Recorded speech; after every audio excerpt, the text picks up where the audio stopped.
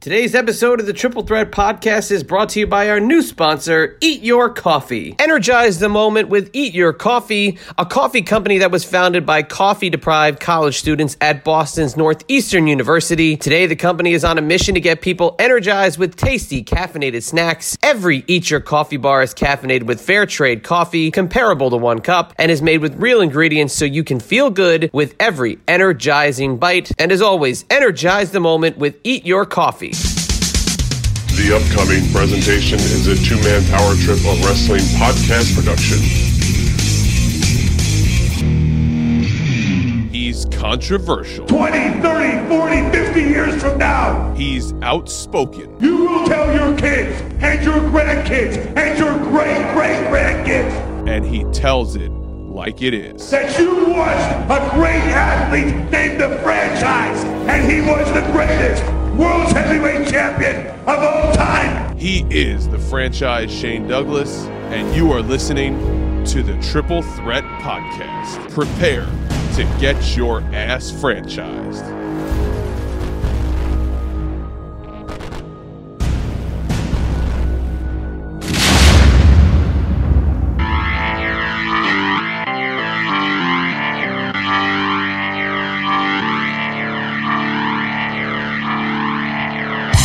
In the tradition of Jack Briscoe, of Dory Funk Jr., of Terry Funk, the man who'll never die.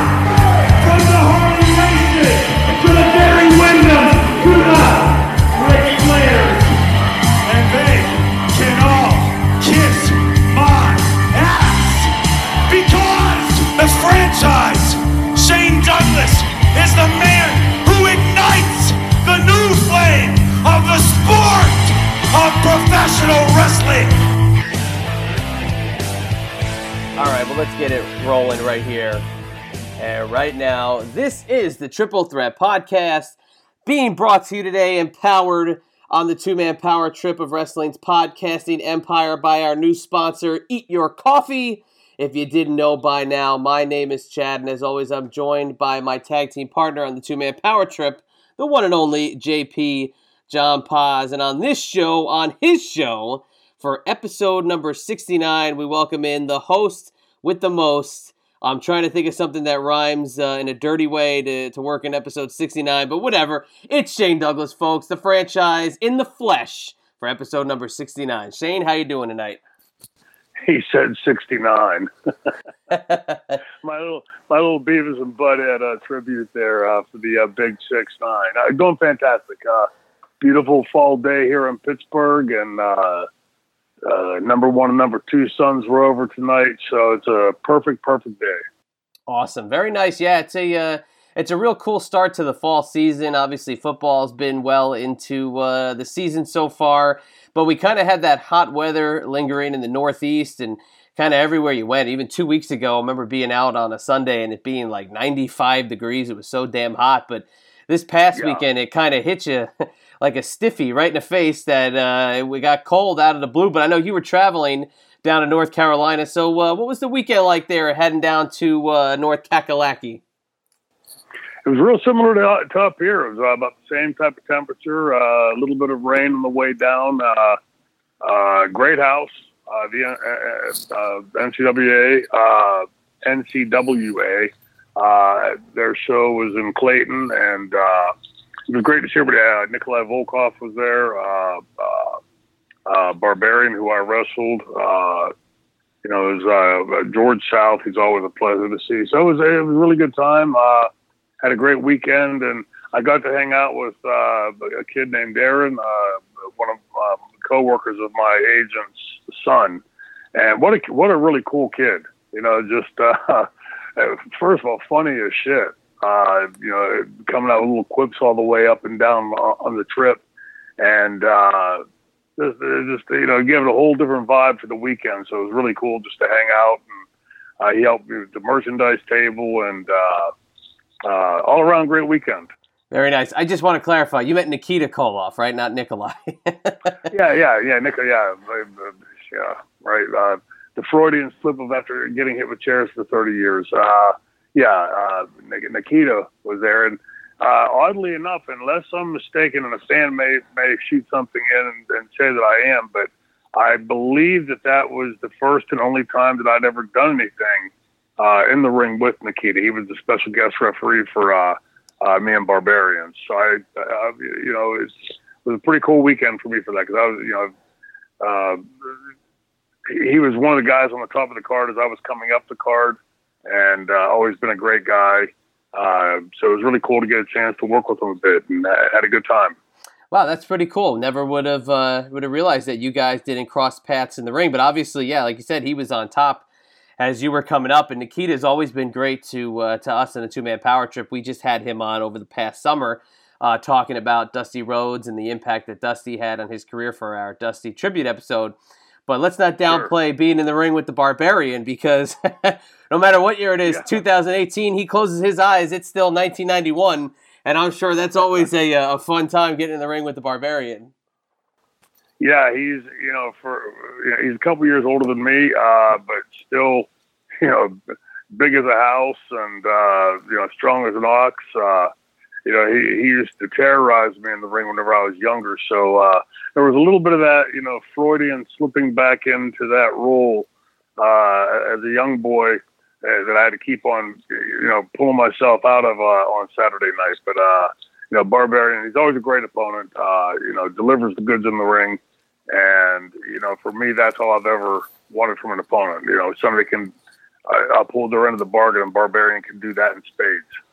Yeah, he's still one of the best, and he's out there all the time just grinding it, and he still looks like the Barbarian. And as long as he's still intimidating and he still scares the shit out of people, it's definitely it's always going to be a good time to be the Barbarian in professional wrestling, because not that many look like the monster that he is anymore. But before we get into today's topic, which is going to be the opening matches and the kind of the psychology of what an opening match is to a wrestling card.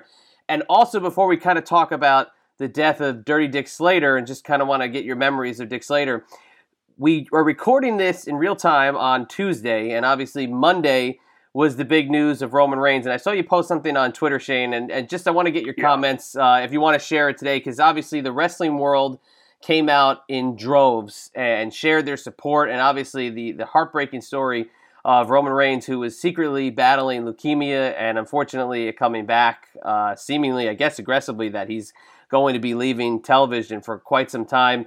Just kind of share your thoughts, and what you wrote on Twitter was very nice today. I just wanted to kind of get it out on the airwaves for the listeners today.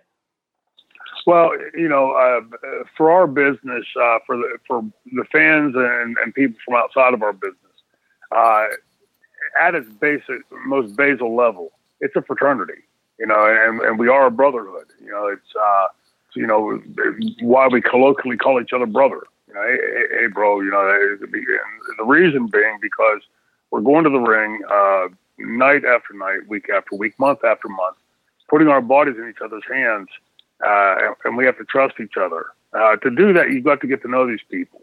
Now, although I've never gotten to know Roman Reigns, obviously a bit younger than me, I do know the family, the Samoan family very well. I wouldn't wish somebody this on my worst enemy. But to see that he's handling it with such grace, I think is really cool. And the fact that he wanted to go public with it, to sort of advocate for it, I think is really cool, because, with, the HIPAA laws and everything, we're all so versed in keeping our health private, keeping that to ourselves. And, being in a public situation like Roman is, there's people out there, and probably a lot of young kids especially, that look up to him, that are in the same situation, that can garner strength from that. So, to me, that's an incredibly cool thing to do.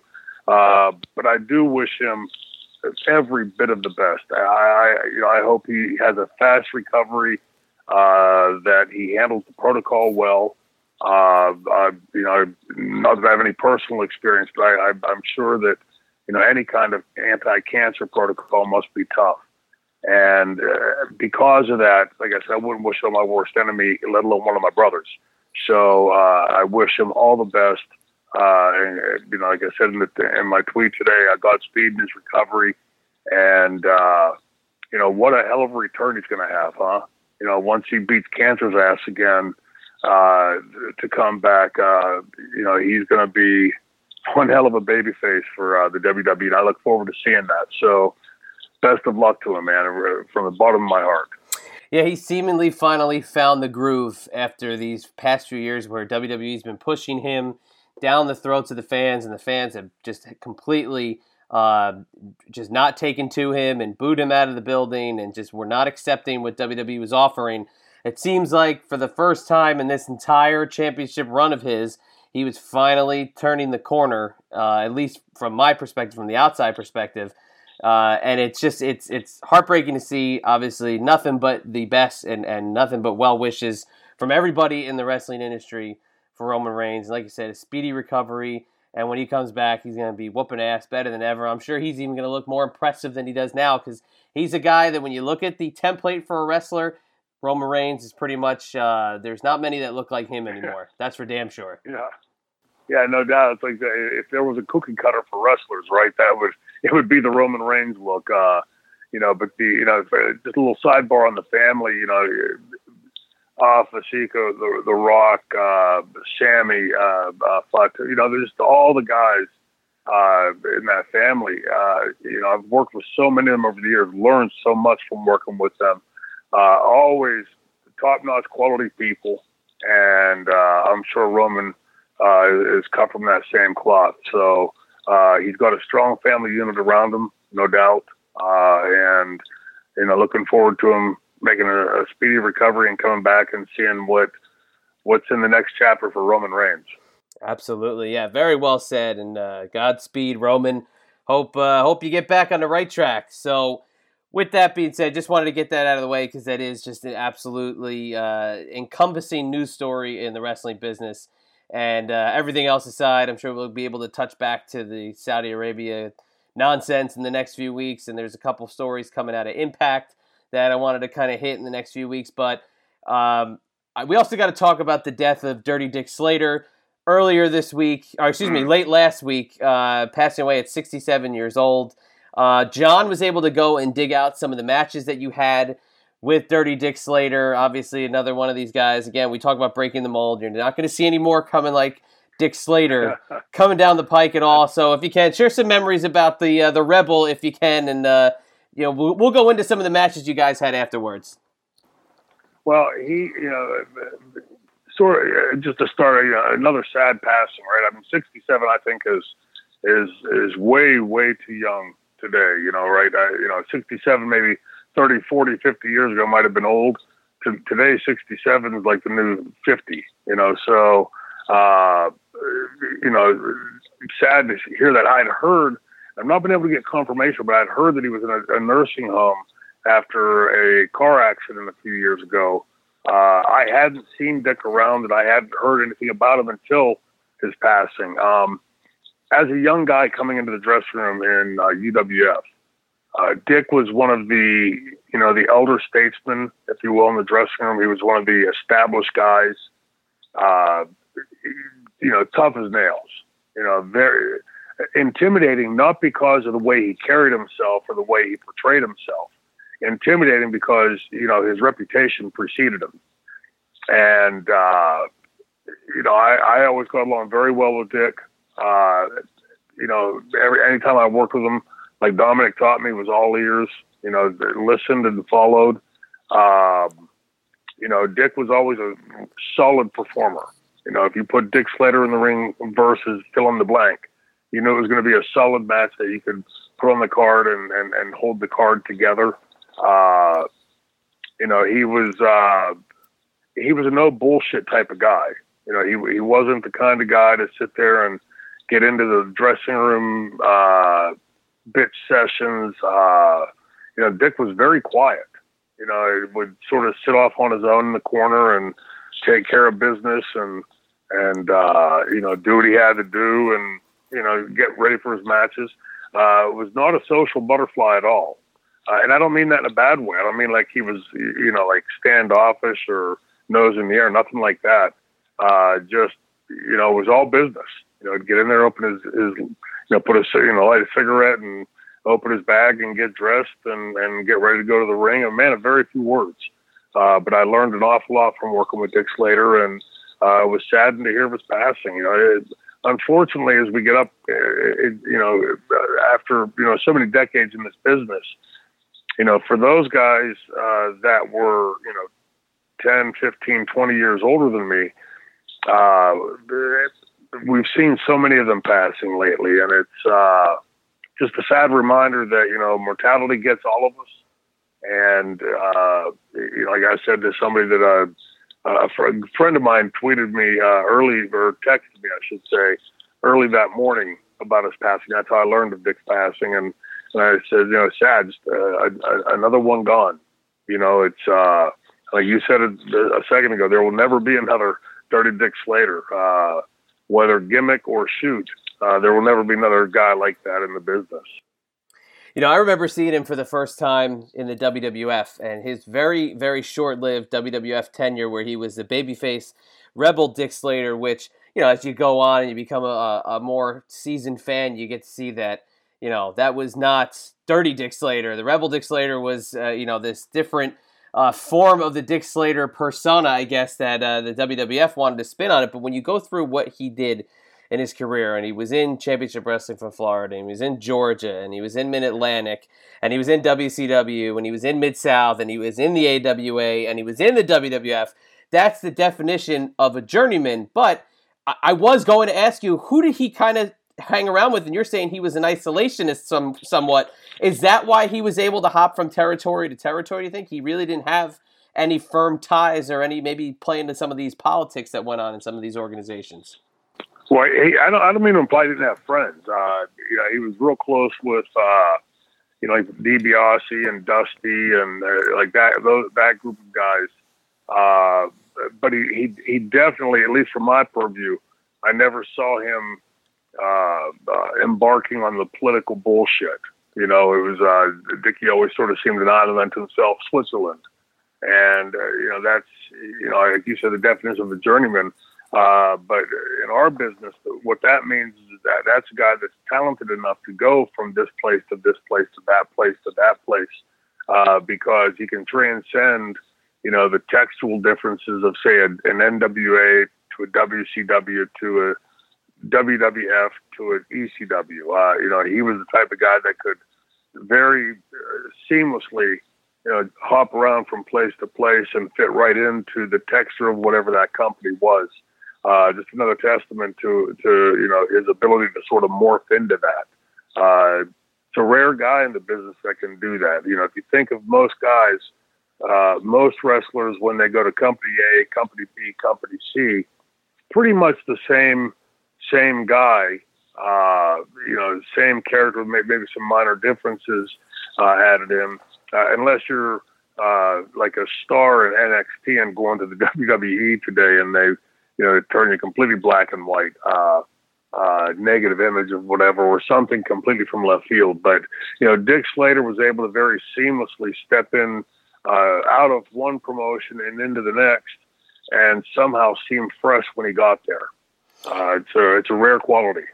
Yeah, very cool. And you love that about those territory days, is when he would pop up in another territory, and that's always, I love that. I love the debut in the new territory of any guy. It's always the most exciting, more memorable appearances. But got to welcome in JP now. And JP went to work down in the crack JP lab, broke out the history books, combed through the results, and came up with some matches that you did have against Dirty Dick Slater. So JP, why don't you run down some of these illustrious matches that the franchise had throughout his career with the dirty one, the Rebel Dick Slater? I did find some matches in WCW, but I'm just curious before I get into them. Shane, did you ever wrestle him in the UWF? Because obviously you guys were in the same locker room at the same time. Was there ever any point you guys crossed paths in the ring? My guess is yeah, because of the 7-night-a-week type of schedule that we ran back then. But I don't believe I had any kind of angle with him there. If so, it was probably a TV taping or a dark match, a house show match. But but no angle or anything with him there. But there were, and I've probably told the story here before. In the UWF, that stuck with me all these years indelibly.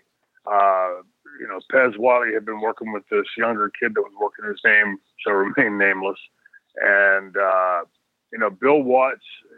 I've often talked about his imposing coaching style. The yelling and screaming and intimidation, but it was all targeted. It wasn't just yelling and screaming. It was getting in your face to try to get you to undo the things that you were screwing up out there. And this young wrestler who was about my age, maybe a very little bit older, had been there for a while before I got there, maybe 6 months before I got there. And I had noticed Bill, getting on him after his match. He was working with Pez Whatley, getting on him after his matches because of some things that he was doing incorrectly in the ring. And on the third or fourth night, I can't remember exactly, it was after a couple nights, the kid had gone to the ring and Pez was at the curtain ready to go through. And Bill sort of looks around the dressing room and he taps Pez on the leg and he says, because Pez is up on the riser, he said, Pez, take the night off. And he looks around and he sees Dickie. And he calls Dick Slater over and he said, I want to go out there and teach this kid a lesson. And if he comes back with teeth in his face, you're fired. And Dick went out there and did what what his boss told him to do. Which to a young kid like me in the dressing room, greener than goose shit, was very intimidating. But it also forced me to stay laser focused on my craft. Because of that. I mean, those were, things that you see as a young guy that, leave a mark. If that's what happens when you screw up, well then damn, I'm not going to screw up. I'm going to try not to. But Dick, and I don't mean that in any way to kind of besmirch Dick. Dick was completely a professional. And, as independent contractors, a guy like Dick in that position has a choice. He can go out there and do what his boss tells him to do, or come back and maybe be fired, or certainly be in a lesser position because he didn't fulfill the promoter, the booker's wishes. And so he did what he had to do to keep food on his family's table. And, I'm not saying that it's right, not advocating it. But, and like I said, certainly not trying to besmirch Dick for that. But, Dick was ever the professional. And from my witnessing him and his career, what my career mirrored his, I never saw Dick lazy. I never saw Dick take the shortest path, the shortest route. Dick always went out there and gave everything he had, which, was pretty damn believable in the ring. Now, were you there for the infamous Dick Slater Sting backstage fight, if you will, the time that Slater beat up Sting backstage? Were you a part of that, or were you in the locker room at that time? And, I was in the locker room at that time. I was not part of it, but I had been in the bathroom. Sting was in the bathroom painting his face, and I had gone in, and as I was leaving the bathroom, I opened the door at the same time Dick was pushing the door open. And so we crossed paths in the doorway, and as I got out into the hallway, I heard, what sounded like, quick cracks or something. And, Dick came out and, with the same look on his face like he did walking in, like, damn, just went there to take a piss, and he walked out. He didn't walk out saying, hey, I just whooped that guy's, it was nothing like that. It was just in, bap, flush, walked back out like he was taking the garbage out. It was unbeknownst to me at that time. The rumor was that Sting had slept with Dark Journey, and and Dickie had found out about it, and Dick was apparently dating Dark Journey. Who knew? So it was just the lessons of a young franchise. The things that I witnessed as a young kid in the dressing room was, it wasn't a typical 9-to-5 job. Yes, as the story goes, I guess, obviously Slater was with Dark Journey at the time. Sting slept with Dark Journey, and then Slater kind of, gave him a bit of a receipt and beat him up a little bit. So Dick Slater, legitimately a tough guy you wouldn't want to mess with. Oh, yeah. Yeah. He was, definitely a street tough dude, and, from what I understand, from Paul Orndorff, he had a hell of an amateur background too, so, and if you go back and there, although, Dirty Dick Slater's gimmick was sort of something different, if you go back and watch, especially some of those earlier matches in his career, the early rise of Dick Slater, you'll see him doing some pretty damned accomplished moves and chaining, and could certainly hold his own. And from that, you could tell that there was definitely an amateur background there. Some connection to amateur wrestling. I found some WCW matches from 1992. Basically, he worked with him almost 4 days in a row, pretty much. I mean, for the most part, mostly house shows, and one, I guess, TV match, really. But it was you and Z-Man versus Slater and Greg Valentine. This was basically October of 1992. Then it was you and Eric Watts against Slater and Valentine. Then it's you versus Dick Slater one-on-one. And then it's finally you and Bagwell versus Slater and Valentine. Do you have any memories of wrestling Dick Slater in WCW, whether it be a tag match or even a one-on-one encounter? I do. I don't have specific recollections of the tag matches other than just you telling me that, me, Buff, me, Eric, me and Z-Man, you could, from just saying that, you could tell that the company was obviously trying to see if Dick and Greg had some kind of chemistry with their potential push coming for that tag team, because clearly on my side of the equation, it was, sort of the partner du jour, so they clearly were looking at Greg and Dick. I do have very specific recollections of wrestling Dick on one of the center stage tapings. He, completely unlike today. You didn't go and sit and say, "Okay, Dick, what do you want to do? How about if we lock up and you take my arm and I'll take yours, and then I'll do 26 backflips and you do your 24 backflips." There was none of that. It was hey Dick, what do you want to do for a finish? That was the kind of the conversation you had, and you'd go to the ring, and everything you did was ad-libbed on the fly, and if as a young babyface you got a little bit too eager and started getting a little too full of yourself, a seasoned heel like Dick Slater would cut you right down and keep the heat.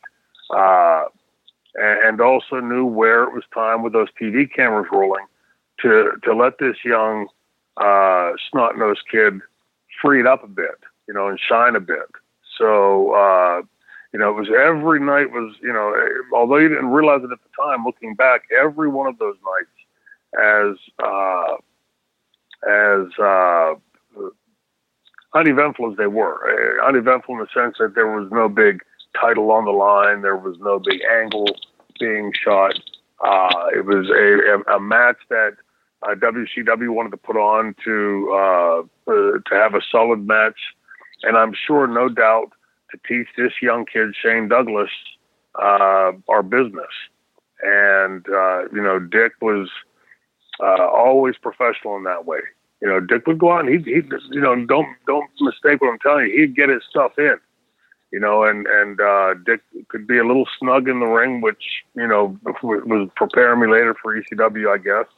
But that part of it, if there's a choice of being too snug or too loose, I'd much rather have too snug, because the look of the product and, especially from a babyface point of view, when you're selling, if something is too light, it's very difficult to sell unless you have eyes on move, so if you're, selling away from the heel and they hit you with something that feels, way too light, it's really difficult to sell it properly. And you didn't have that problem with Dick. Now, as far as, you're saying you remember one-on-one matches or tag matches and things like that, and, you liked his style and you like working with him. When you see, whether it be on the blackboard or whatever in the back, that you're working with a guy like Dick Slater or even, Greg Valentine in a tag match or things like that, are you immediately thinking like, this is going to be stiff, I got to get ready for tonight? Like, what's the thought process kind of going in? Well, the thought process of guys like that, especially once you got to know them, was like, this is going to be a night off. This is going to be stealing money because, especially like those two names you mentioned, Greg Valentine and Dick Slater, they were both so well versed at their craft, and they were both professionals. There were times that, like, I would see Dick would be, maybe not quite having the day that, having a shit day, we'll put it that way. And, you could tell like there was a sort of vibe that emanated off of it. You knew like to give him his distance and space. But he never, at least with me in the ring, he never ever went in the ring and took that out on me in the ring. Dick was always professional in that sense. And like I said, certainly was snug, but never, went to the ring and just, took liberties and, or thank God, try to knock my teeth out. Hey, let's pause for 1 second to remind you that today's episode is brought to you by our brand new sponsor, Eat Your Coffee. Eat Your Coffee is a coffee company that was founded by coffee-deprived college students that pioneered a new category in caffeinated natural snacks. The company's first product line, Eat Your Coffee bars, are a date-based snack bar caffeinated with fair trade coffee, which would be comparable to 1 cup, and made with real ingredients so you can feel good with every energizing bite. Eat Your Coffee snack bars are non-GMO, vegan, gluten-free, kosher, 70% organic, and available in 3 delicious flavors, including fudgy mocha latte, salted caramel macchiato, and peanut butter mocha, my personal favorite. Now that is an energizing combination because they are on a mission to help get people energized with naturally caffeinated snacks made with real, ethically sourced ingredients. So if you want more information, head on over to www.eatyour.coffee, as well as follow them on Instagram, follow them on Facebook, follow them on Pinterest, and follow them on Twitter, and get all the information on how you can energize the moment with Eat Your Coffee bars. I know also on the run sheet by Chad, he did pretty much highlight this opening match concept, and he was pretty much obsessed with it all weekend. He kept talking to me about opening matches. So when he tweeted it out last Friday, tweeted it out as a show topic and can kind of conceive this. I know he was obsessed with Pat Tanaka at this point for obvious reasons. He was thinking highly of Pat Tanaka, who was in a lot of opening matches. But besides that, they received a great bunch of feedback from the fans on the good old Twitter machine. A lot of good stuff from the listeners, got some emails, got some Facebook messages. A lot of great stuff about some of the best opening matches in wrestling history. So, Shane, what are your thoughts on the opening match? Is it a lot of pressure? Because in kind of coinciding with this, I did see somebody say something to Cody Rhodes about an opening match, and he was saying that it's a good thing. They want you to set the pace of the show. There might be a little extra pressure on you because you're the first one that goes out there. You kind of got to make sure everything is kind of stays upbeat and you keep the show rolling and you kind of get the crowd into it, so to speak. Absolutely. It definitely, Cody, it's a nail right in the head. It sets the tone for the night. So you go out and shit the bed in that first match. If you go out there and shit the bed, the crowd, look at it from the crowd standpoint, they've paid their money, especially back then. The house is either sold out or damn full. There's an energy in the building, and now the lights go down. It's like the start of a concert, right? Everybody's excited. You go out there and shit the bed in that first match, and it's very, very possible that it's going to, turn the entire night sour. Later match, the second, third match might have to pick up some slack in that case to try to pull it back, but it's a very, very important match in that sense. But it's also a match that has little expectation from the office's point of view. And what I mean by that is they're not expecting you to go out there and I see on these shows today, and it just makes zero sense to me. They go out and they'll hit every move they know twice in that first match.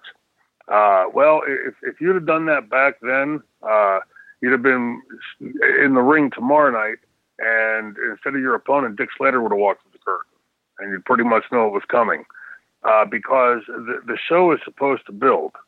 So there's supposed to be ever-increasing importance, ever-increasing excitement as the matches go into second, third, fourth, fifth, to the semi-main, which was, typically right before the intermission.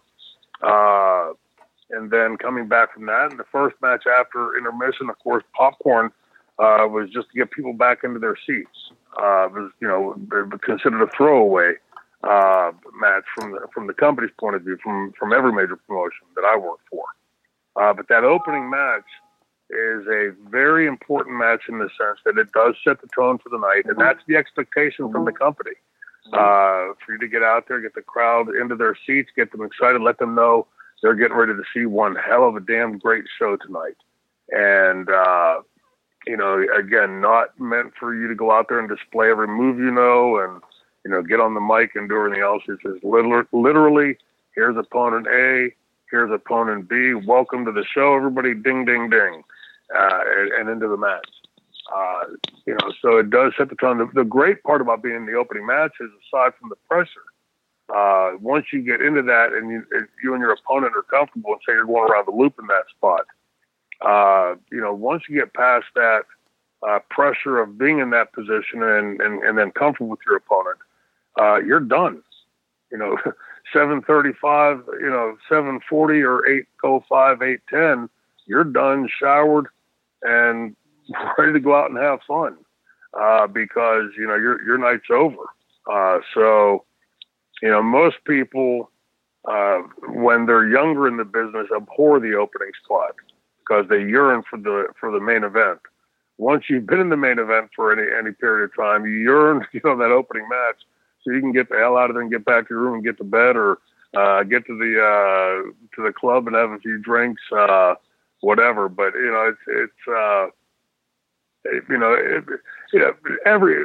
to be honest, every match on the card is important.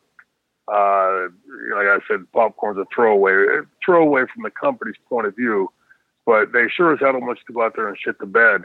But the opening match, like you said, Cody Rhodes had mentioned, sets the tone for the night. So there is a higher expectation from the promotion on that match to make sure that match delivers the goods. It's not coincidental that oftentimes in that opening match, you'll see two guys, whether it's two younger guys or two mid-card guys, or even sometimes maybe upper card guys, depending on what they expect to get out of that match and how important that particular card is. It's not coincidence that you'll typically see the promotion put a couple of guys in that match, or a couple of ladies in that match, a couple of girls in that match, that they have either a lot of expectation for or a lot of trust in, because they know they're going to be able to go out and deliver those goods. Did you prefer ever? I know you said, excuse me, later on, maybe you wanted to get out of there, whatever. But did you ever actually prefer or say to the booker promoter, hey, can I go on first, or can we go on first, or can we start the night? Yeah, when I wrestled Chris Jetty in the ECW arena for the ECW World Title, Paul called me over, and I forget if somebody was sick, hurt, not there, but he said, I don't have anybody for you to wrestle.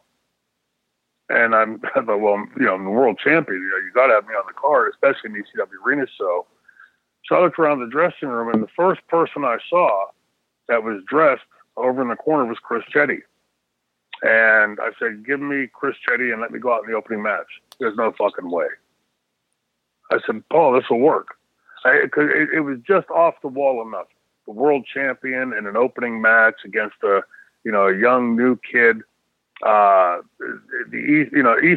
was like, you had to always stay one step ahead of what the fans thought you were going to give them. So if the fans thought you were going to go left and you knew that, then you had to go right. So being that was such an awkward cattywampus match, the world champion in the opening match against this young guy, the fans, I think at least a good portion of them are thinking, this is so off the wall, maybe they're going to drop the belt to that kid just as a surprise. And sure enough, that was the way that the crowd went. Chris was nervous as shit. He was so nervous. And I told him, I said, just go out there and follow my lead. And, when it's time for you to fire up, if you hear crickets, I don't care. You pretend like you're hearing 50,000 people roar. And I said, the only pressure you're going to have is when you hit that double top rope moonsault. You cannot miss that top rope moonsault. You must hit that move. And we went out, and as I'm laying there, for him to hit that the double top rope moonsault, I'm nervous for him. I mean, please don't miss it. Please don't miss it. Please don't miss it. And when he hit it and hit it perfectly, from that point it was perfunctory. Just total elementary. Kick out on 2 9/10, and you're going to get a hell of a pop from the crowd. And then wherever we went from that point, we had them. And but yeah, I asked for that, and I'm pretty sure, just knowing my mentality at the time, it wasn't so I could get on first and get out of the building, because we probably had promos to do all night anyway. I'm pretty sure my reasoning was put that in the main event spot. The fans will be disappointed, not on anything on Chris's part, but because Chris is a new kid. But put that in the first match, and it's just awkward enough, just left field enough, that the fans will try to outthink it. And they sure enough did. And WrestlePalooza 97, you and Chetty, for the TV title, led off the show, which is kind of interesting that, one of their big guys leading off the show, and that great story you just had of basically kind of shocking the crowd and doing things like that. Do you think that it's good to have a champion lead off the show like that? Or maybe in that instance, yes, but do you think for the most part it is? Or do you think the champion probably should be in the main event? Well, by definition, the champion should be in the main event. But if you don't have an opponent for the champion, then what do you do with him? You just put him out there for a promo? Do you put him out there against just anybody in the main event? To me, a main event isn't just because of champions in it. A main event is a match that's built on the caliber of a main event. So to me, it made so much more sense to go out there in that opening match, let me get on the mic and run my mouth and, berate the company because there's no opponent for me, send somebody down. And of course, the fans, as soon as they see him come to the curtain, they go, oh, this kid's going to get his ass handed to him, right? And then, 3, 4, 5 minutes later, he's bumping the franchise around the ring. I dare say it helped build Chris. Today we've gotten to this mindset of if somebody loses the match, that's it. That means they're a job guy. They can't ever, win again. There's only ever been one undefeated NFL champion, right? So, it's very possible and plausible that you can lose and still be a champion. But that's where, sports entertainment has taken our business today. So back then, my reasoning was always trying to stay one step ahead of what the fans were expecting. And I think in that match, their first thought was, oh, God, Chris Chetty's going to get his ass handed to him. And then in short order, he's bumping the world champion around and looking pretty damn good. At that point, it doesn't matter if that kid won or lost. Certainly winning would have been a huge boon for him. But losing after bumping the world champion around, who just ran his mouth and got his ass handed to him, and was luckily able to pull it out at the end. In the business vernacular, I made him before I took him. In the perfect scenario, in the perfect world, what makes a good opening match? I know there are different elements that you mentioned, but just perfect scenario, what would you think?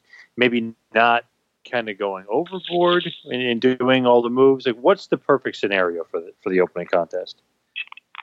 Two wrestlers that can deliver. Typically a strong heel and a baby face that can hold shine. Both of them knowing what that role is, to not go out there and hit every move under the sun 3 times and then do everybody else's finish before you go into your own. It's to go out there and deliver a good solid 8 to 12 minutes tops, and get in there, hit it, deliver the goods, and get out, and leave the fans with a really good taste in their mouth, so that they know that was a damn good match, just a nice little appetizer. Now let's move on to the entrees. Would you ever get mad in ECW when some of the opening matches would have tables and chairs, and they would kind of do high and color? Yeah. Yep. Yeah. Didn't really fit an opening match, right? Exactly.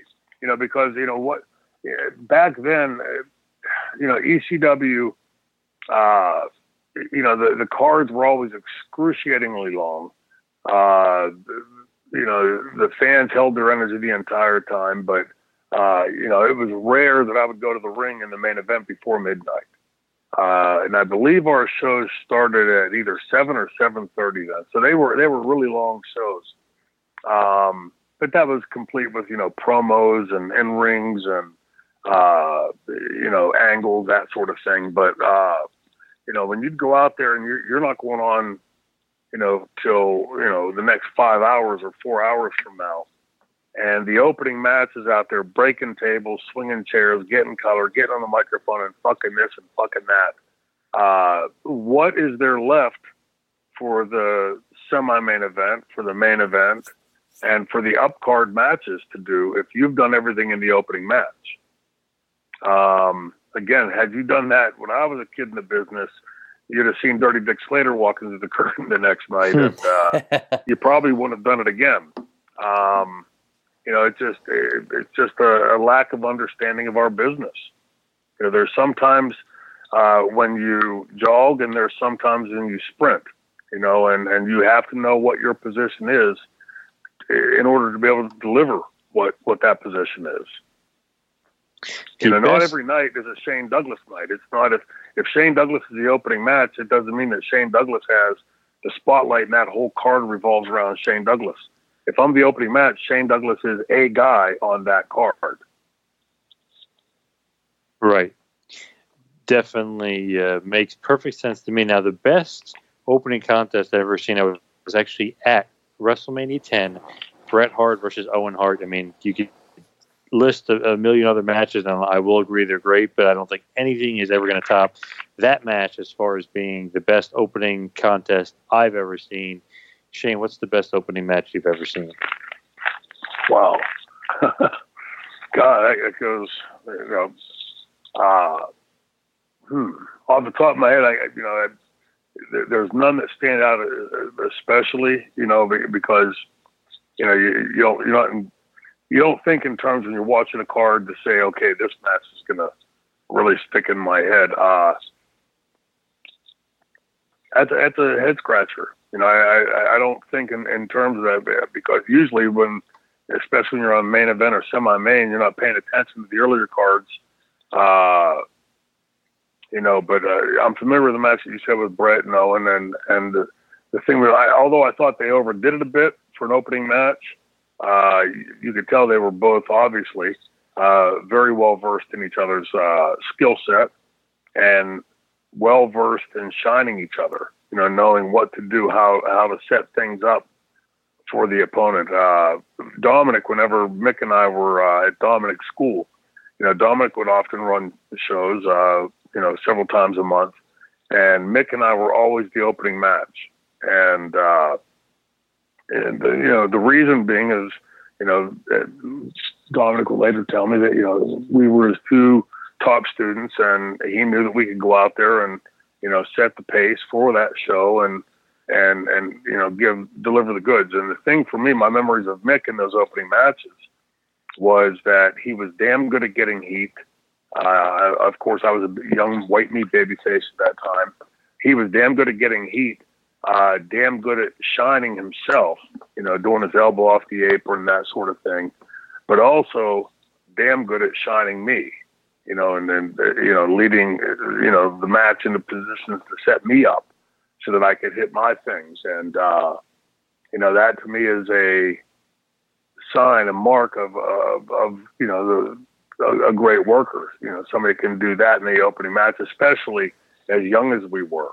But opening matches, as far as like off the top of my head, if you went back and told me a specific card and what the match was, I could tell you, what my recollections of it were. But it's not typical to think of them of cards and thinking like, what was the opening match? And what John was kind of saying from the start here as to why this was fresh in my brain is because we had Pat Tanaka and Paul Diamond on our show, the Two Man Power Trip, in the last few weeks.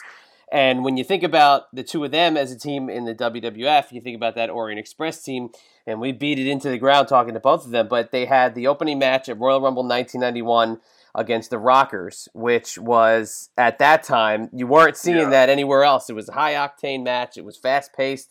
And what I loved, what Pat Tanaka shared with us, is that match was only supposed to be 3 minutes. And they had to stretch it to 30 minutes, and they found out just minutes before they were going out that they had to now add 27 minutes into the middle of the match. And when you think about opening matches on cards, and especially a show like the Royal Rumble, which is known for the Battle Royal aspect of it, that match is thought of as one of the best in the history of the entire pay-per-view, which is over 30 years now. So that's kind of why this was kind of fresh in my brain, was because of that match. Do you recall that match at that time? I don't, but I'm curious. Why did it go from 3 to 20 to 30 minutes? John, did he give us that reason why? Or did he just say they just needed to stretch the time? I don't remember him giving us a specific reason. No, he never really gave a reason. He just assumed that they were going to keep it to the 3 minutes they were, I guess, planning on doing, or the short match they were planning on. And for whatever reason, he didn't mention if there was another match got nixed or if they were going to have the Rumble go a little bit shorter. He didn't even mention it, but I'm kind of glad that the match did get extended because it's awesome. Yeah, with those guys, Tanaka and Diamond, of course, they were together before the Orient Express, and in the AWA with the Rockers at the same time as the Rockers, they had, obviously you got 4 guys that they could go. 4 guys that were well versed in their craft. I was always a real fan of Tanaka's, because he, being a smaller guy like that was, really able to ramp it up, but when he'd start taking those snap bumps that he would take,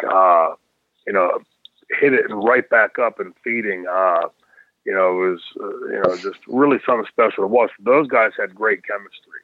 The 4 of them, because of their, I was never in the AWA, but I'm guessing that much like any other promotion, they were on the road quite a bit and, running town A to town B to town C and working, with each other on those same nights. And, back then, again, like I said earlier about, like with Dick Slater, you didn't go in the back and say, okay, let's do the same match tonight and tomorrow and the next night. And for the next 3 weeks, it's the exact same match. You would call it differently in the ring each night. There may be, 1 or 2 similar spots as there was yesterday or the day before, but typically that match was being called in the ring, on the fly, and that's what keeps it interesting to you as a performer. But then when you have 2 guys like for Tanaka and Diamond, having Shawn Michaels or Marty Jannetty standing across the ring. It's a pretty sweet position to be in because the 4 of you can deliver, and the chemistry between those 2 teams was always there. I'm going to run down a couple of the matches that were sent in by the fans via Twitter, but funny enough, I got to throw this out here because I just watched it as we were preparing for the Tanaka interview. But you and young Mark Thomas taking on Sato and Tanaka in one of your first matches back in the WWF in 1990. Sato literally kicks the shit out of Mark Thomas's head to the fact that when you came in and checked on him afterwards, I thought that you were going to have to literally carry this guy to the back because Sato literally, almost kicked his head off his shoulders. That's how stiff that kick looked. I'll have to go back and watch that, man. I wonder if did the kid mess something up in the match? I don't know. You were barely in the match. He worked basically the whole entire thing, and Tanaka hit him with that flying snap forearm, whatever that setup move was, and then Sato would come in, hit him with the tiger. First, it was like a crescent kick, and then a tiger bomb. But he kicked the shit out of Mark Thomas's head, and it was something like you watch it in slow motion, and you just like, ooh, geez, one of those like skin crawling kicks. It was pretty good. I'll send you that match so you can check it out. It's a good one. Yeah, please, I'd love to see it. All right, so here's some of the matches that people sent in via the Twitter poll, which it caught me by surprise. Like John was saying, I was very shocked at the outpouring of people that were sharing some of these matches that they did. So let's look at a couple here. You got Eddie Guerrero versus Rey Mysterio opening up WrestleMania 21. The New Foundation versus, the Orient Express again, Royal Rumble 92. Brett versus Owen, like John mentioned. Rockers versus Orient Express. Justin Credible versus Jerry Lynn, Heatwave 98. Brian Pillman versus Jushin Liger from Super Brawl 92. Brian Pillman versus Johnny B. Bad from Fall Brawl 95. Daniel Bryan versus Triple H from WrestleMania 30. Eddie Guerrero versus Chris Benoit, Vengeance 2003. Hakushi versus the 1-2-3 Kid, SummerSlam 95. Rey Mysterio versus Psychosis, Bash at the Beach 96. Stevie, I guess it's Stevie Richards versus Kid Cash, Hardcore TV 11/19 96. But then we got a couple of the dudes popping up and a couple Shane Douglas matches that people were sharing on here. So you got the dudes versus Sullivan and Sawyer. You got the dudes versus the Freebirds from Clash number 7. Shane, Johnny Gunn, and the Z-Man versus Arn, Bobby Heaton, and Michael Hayes. From Halloween Havoc 92. We've talked about that match before on the show. And then 2 WWF matches. Shane Douglas versus Dino Bravo opening up MSG 7/1/97. And the infamous Shane Douglas versus Paul Roma contest from January 21st, 91. And you know why I'm going to say it's infamous, because it has that way awkward ending with the referee fucking up with the count, the 6 count or whatever it was. That is a crazy one to go back and watch. Yeah, it's for some reason I'm not positive on this. I think at the finish of that match that the referee screwed up the count and then counted again.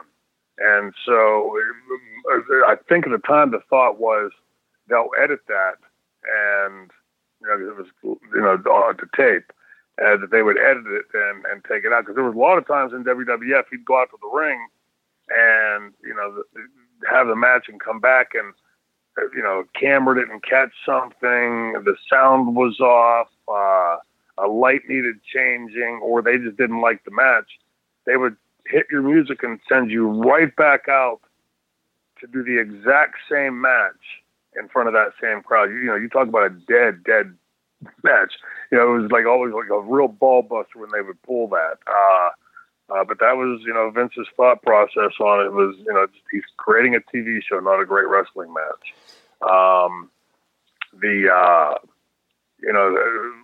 Dino Bravo was one that I always had a tough time wrestling. He always seemed disinterested. Like he didn't want to. I don't want to say he was lazy. It just seemed like he didn't want to go out there and work hard. And that always made it tough working with Dino. Yeah, that was probably your last WWF match too, I would think, before you were gone, because it looked like you had left and come back, and then you were gone afterwards, because this was in the summer of 91. So that was probably one of your last. I know John was never a big Dino Bravo fan, so it's kind of funny, saying that he was never.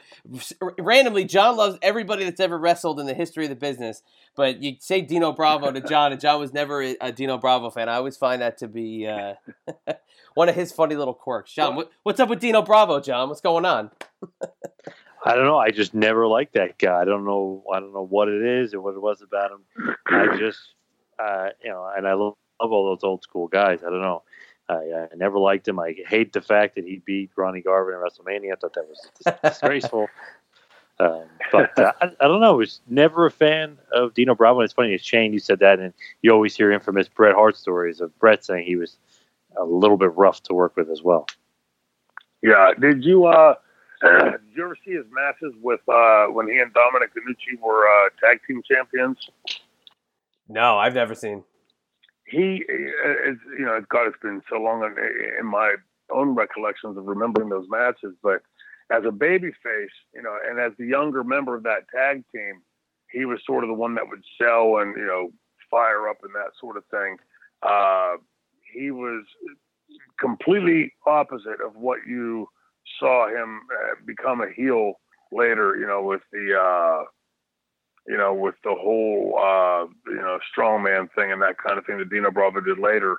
But when he became a heel in the WWF, go back into WWF and watch his matches as a babyface with Dominic.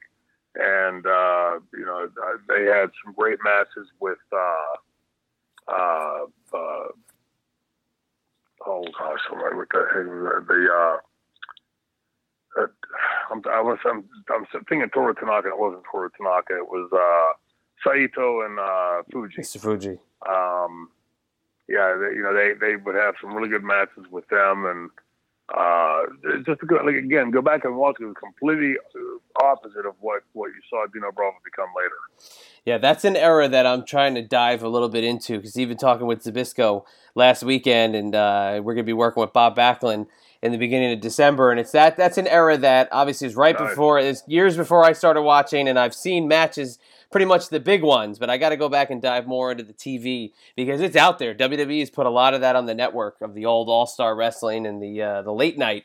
Nice. Yeah, WWF TV. So that's something I got to dig a little bit more into. But before we kind of get into the wrap up here, and John hits you with some Ask Franchise Anything, just one more thing about the opening match, and this is something that I know with you. You're obviously you were the king of the promo, especially in those ECW days. And opening up the show, is it easier to open up a show with a promo to kind of get the fans in a tizzy? Or do you still go the traditional route of sending the good match out there to kind of get them up on their feet and, getting ready for a night full of wrestling? Well, there's no formula to it. It depends on what the promo is. If there's something big coming later in the night, that you're building, you want to throw gasoline on that fire, then a promo can work at the top of the match, at the top of the card, but and this is so important, especially when you compare it to what we've all seen the fans bitch about with WWE. When you go out there and you have this 20, 25, 30-minute, odyssey. It's always the same thing, week after week after week. Blah blah blah blah blah blah blah. You kill the crowd. You just suck the energy right out of the crowd. Like I always say, on paper that looks like shit. It's if you're going to go and if you're going to open the show with a promo, that should be one of those 90-second, 2-minute, boom, boom, boom, done, out. Preferably in my case as a heel, babyface hits the ring and chases you, gets you out of the whatever, just to keep the energy up. But the last thing you want to do is go out and do something, just a promo for a promo's sake. Because that will always, kill the crowd, or to go long. You start going long, you can sense it. You watch Monday Night Raw when they do this. You can sense the moment. Now I think with WWE, with them opening the show every week, Monday Night Raw like this every week after week after week. The fans, as soon as they get there, they don't really start to get into it until the 30-minute mark because they know they're going to come out with this long bore fest to open the show. But go back and watch any promo you want. If that promo goes over 2 to 3 minutes, 5 if it's a really hot build to something, once you get to that point, you'll see the audience start to get disinterested. You'll see the heads turning, looking back, looking away from the camera, fidgeting around in the seats and stuff. There's very telltale signs you can see. And, once you start to learn your craft and you're in the ring doing that promo, you might have gone out there and had, 20 things you're going to talk about. As soon as you sense that crowd losing interest, wrap that bastard up and get out, or you're just hanging yourself out to dry. It is that time again, little AFA Ask Franchise Anything, and this was sent in from Travis Smith, aka at 2sweet4285 via the Twitter. He says, has anyone ever found a Best of Al Snow video? According to Mick Foley, there was never a Best of Al Snow, LOL. Speaking of Al Snow, do you have any good stories to share about him? Yeah, I've been a fan of Al's, forever. The story that I always like to talk about with Al is we were in Crossfire Wrestling in Nashville, and I was helping out with the office, and Al was had just gone to the ring or was getting ready to go to the ring to wrestle Fit Finlay. And at some point during that match, I had to walk down to the soundboard, which was, outside the dressing room area. I had to walk down to the sound booth to give them some cues, music cues, and the upcoming cues, that sort of thing. And as I was walking back, I glanced over at the ring.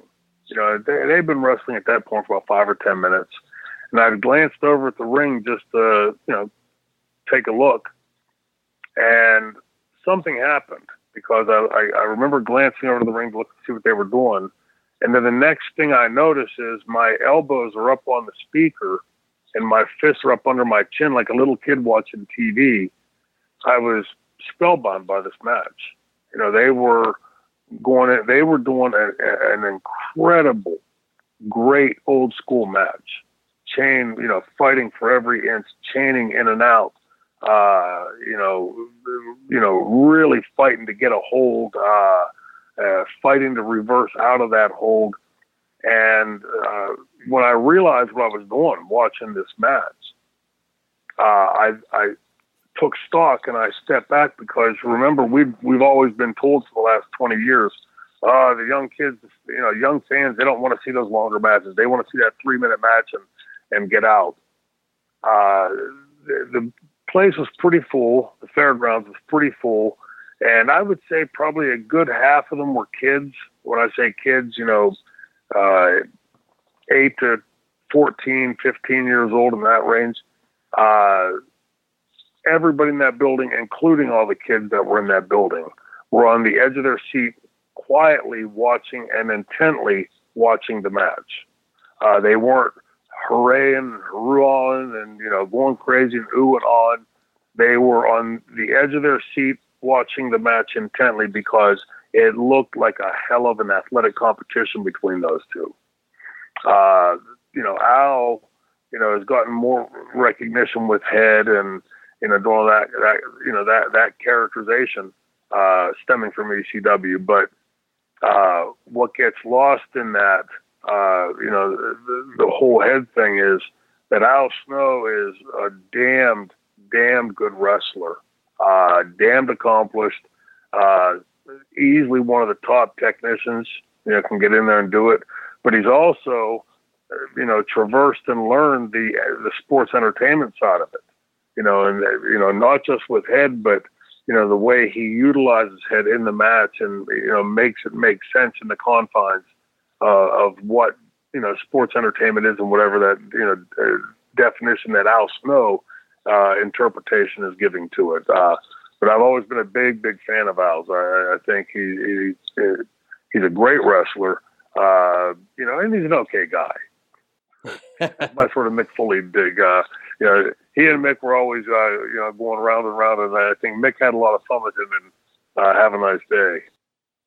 Yeah, he started like the Al Snow joke craze, but Al Snow could do that joking on his own. He's a pretty funny guy, so it's he can still get you with those kind of like blindsided jokes. But come on, you can't deny when he arrived in ECW after leaving the WWF, and that Head gimmick took off, and you would go to those ECW shows, and you would look out in the crowd and see nothing but styrofoam heads. I mean, that was an unbelievable sight. Yeah. Well, when I wrestled him at the Georgia pay-per-view. I shouldn't have been in the ring. I was so busted up at the time. My palate was fractured. I just had the elbow surgery. I was in really bad shape.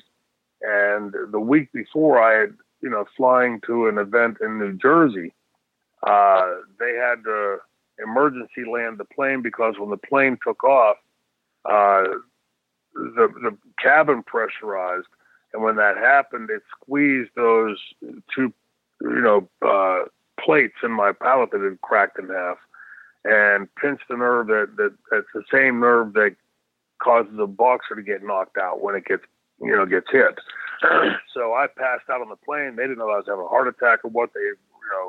The emergency land the plane, and I wake up. It's a pretty strange and surreal thing when you get on a plane and you're sitting in a first class seat. And then the next thing you do, you open your eyes and you're in a hospital with IVs and people poking you and prodding you with needles. Pretty surreal. So as a result of that, I wasn't allowed to fly anymore. I couldn't fly until my palate healed up. And I believe it was the next week or maybe 2 weeks later, we were in Georgia for the ECW pay-per-view. And I had to drive down. The head of merchandising, Damian Farron, came and picked me up and we drove down. What we hadn't realized is that going up and down Interstate 79, you're up and down mountains going through West Virginia and northern North Carolina and Virginia. And that up and down, sort of mimicked, not quite as severely, but mimicked the pressurization of a the barometric pressure, the higher and lower you went. So I was in a lot of pain by the time I got to Georgia, and we had 2 or 3 days before the actual event.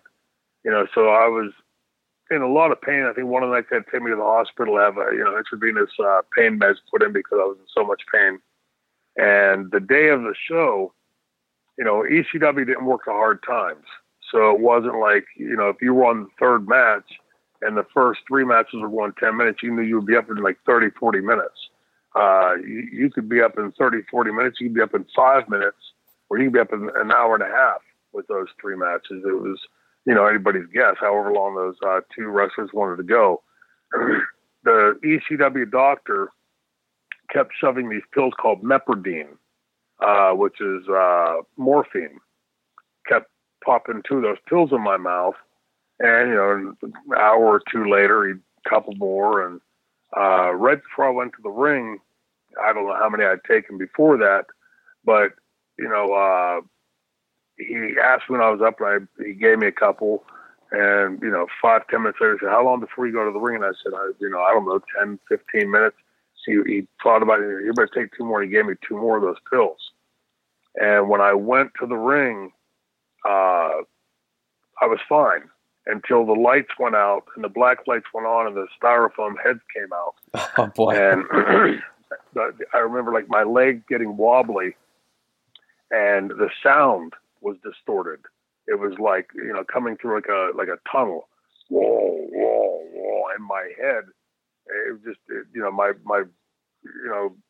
my perception of everything was really those pills were kicking in overtime. I have very little recollection, memory-wise, of that match. You go back and watch that match, and it certainly stands up as a pretty good world title defense. And considering that the world champion was completely out of it, has no recollection of it, didn't call a thing in that match, that will show you what a special talent Al Snow is. Oh, that's homework right there, folks. Go check that out. And I'm going to bring this whole episode full circle here in a minute because that was WrestlePalooza 98, okay, the Cobb County Civic Center in Marietta, Georgia, which was also, it was Al Snow's final ECW match before he would be going off to the Attitude Era in the WWF. But on that show, and this is where this is all going to be full circle, folks, the ECW contingent paid tribute to the legends of the Georgia wrestling legacy, which included the Junkyard Dog's final television appearance in professional wrestling before he passed away. It included the Masked Superstar. It included Bob Armstrong and Dirty Dick Slater. So how about Dirty that? Dick Slater. We brought it full That's circle. right. How about that? See that? A devious plan well laid. Absolutely. See, riding by the seat of your pants sometimes pays off. But, hey, listen, with all that being said, please, if you're going to reach out to us, reach out on Twitter and give us some Ask Franchise Anything questions. Use the hashtag Ask Franchise Anything. And please send them in. We got a lot of cool questions coming in. People wanting to know about Shane's history playing football. We'll maybe touch on that in a couple of weeks. Some really cool questions, but please hit us up on Twitter at the 3Threat Pod, or reach out to Shane at the Franchise SD, or John and myself. We're at 2-Man Power Trip and at Wrestling Pal. And I kind of want to hype up next week's episode. It would be episode number 70. And I mentioned this to John earlier today via text message, and I'm going to kind of throw it at you too, in thinking with the theme of what next week will bring to us here in the United States. It is Halloween, and we've talked about it in passing, but we've never really covered it. But we're going to kind of dive a little bit into the production, Shane, of Pro Wrestlers versus Zombies.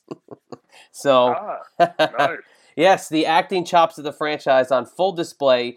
And if you can go back and find the episode from last year, we talked more about the relationship that you had with Roddy Piper throughout the filming, which we're going to touch on it again, but we're going to talk more about the production, just because it's it's something that it's a quirky thing. If you saw the amount of people that review Pro Wrestlers versus Zombies on YouTube on their review shows, it's becoming somewhat of a cult classic. So we got to show it a little love, Shane, because come on, you're the franchise. First you had Attack of the Killer Tomatoes. Now you've got Pro Wrestlers versus Zombies. Makes you think, why didn't we think of this before? It's an amazing and genius plotline, but we'll dive into that. If you haven't seen that before, go out of your way to find it. It's a fun watch. But for this episode, we're going to wrap it up, and I want to throw out a couple more plugs here. We want to thank our new sponsor, Eat Your Coffee, for coming on board with us. Eat Your Coffee is an amazing coffee-filled energy bar, giving you one full cup of fair trade coffee in 3 delicious flavors, because they want you to energize the moment with their coffee bars. And they're I'm not just throwing this out here because they're a sponsor. They're pretty damn good energy sources. If you want to pick me up and you can't get to the coffee, throw a couple of those in your bag, and you'll be setting riding high and looking pretty after you energize the moment with Eat Your Coffee. But also head on over to ProWrestlingTees.com/franchisesd. Pick up a Shane Douglas classic black and gold t-shirt. Wear that logo as we're heading into the fall season. For Halloween, why don't you go as the franchise? Let's see some clever franchise Halloween costumes out there. There might be a rumor that that one of your co-hosts on this show went as Raven one year for Halloween, but I can't confirm nor deny those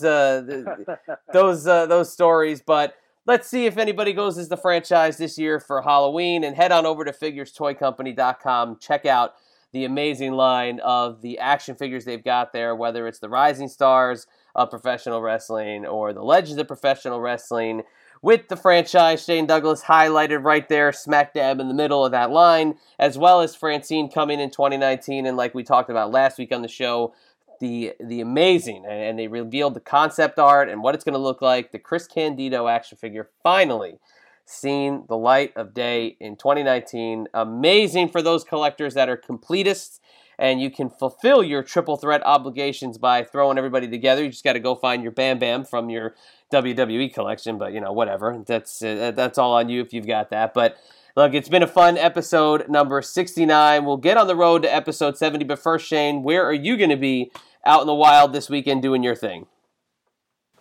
This coming Friday, I'm going to be over in Indiana wrestling. The name of the town.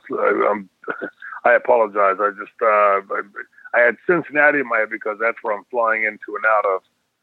But wrestling right across the border. So I'll be there Friday night. And then Saturday, I will be flying to the great state of Louisiana, and we'll be appearing in Louisiana on Saturday. So pretty full weekend there. I fly back to Cincinnati and drive from Cincinnati back to the Berg. So going to be a complete around the world in 80 days with the franchise on Friday and Saturday. Are you going to be a pro wrestler or a zombie by the end of that trip? I'll be a a zombie playing a pro wrestler. Reversing the rules. Well, wonderful. Enjoy your trip out there and seeing some of the great fans out in those areas. And come out and support the franchise, folks, because I know you're just dying to get your ass franchised. But Shane, with all that being said, let's wrap it up here one more time. Get us out of episode number 69 and head us out there into a spooktacular episode 70 next week. Hey, get ready to come into big Halloween week coming up here in America. Make sure it's a damn spooky one. Check out Pro Wrestlers vs. Zombies, greatest horror wrestling / movie that stars the franchise. Roddy Piper and Kurt Angle and Hacksaw Jim Duggan. In fact, it's probably the only horror wrestling movie that stars the four of us. Matt Hardy, Rebby Sky as well. Check it out. If you don't do that, you'll get your ass franchised. Thanks for listening to the two-man power trip of wrestling. What the world is downloading.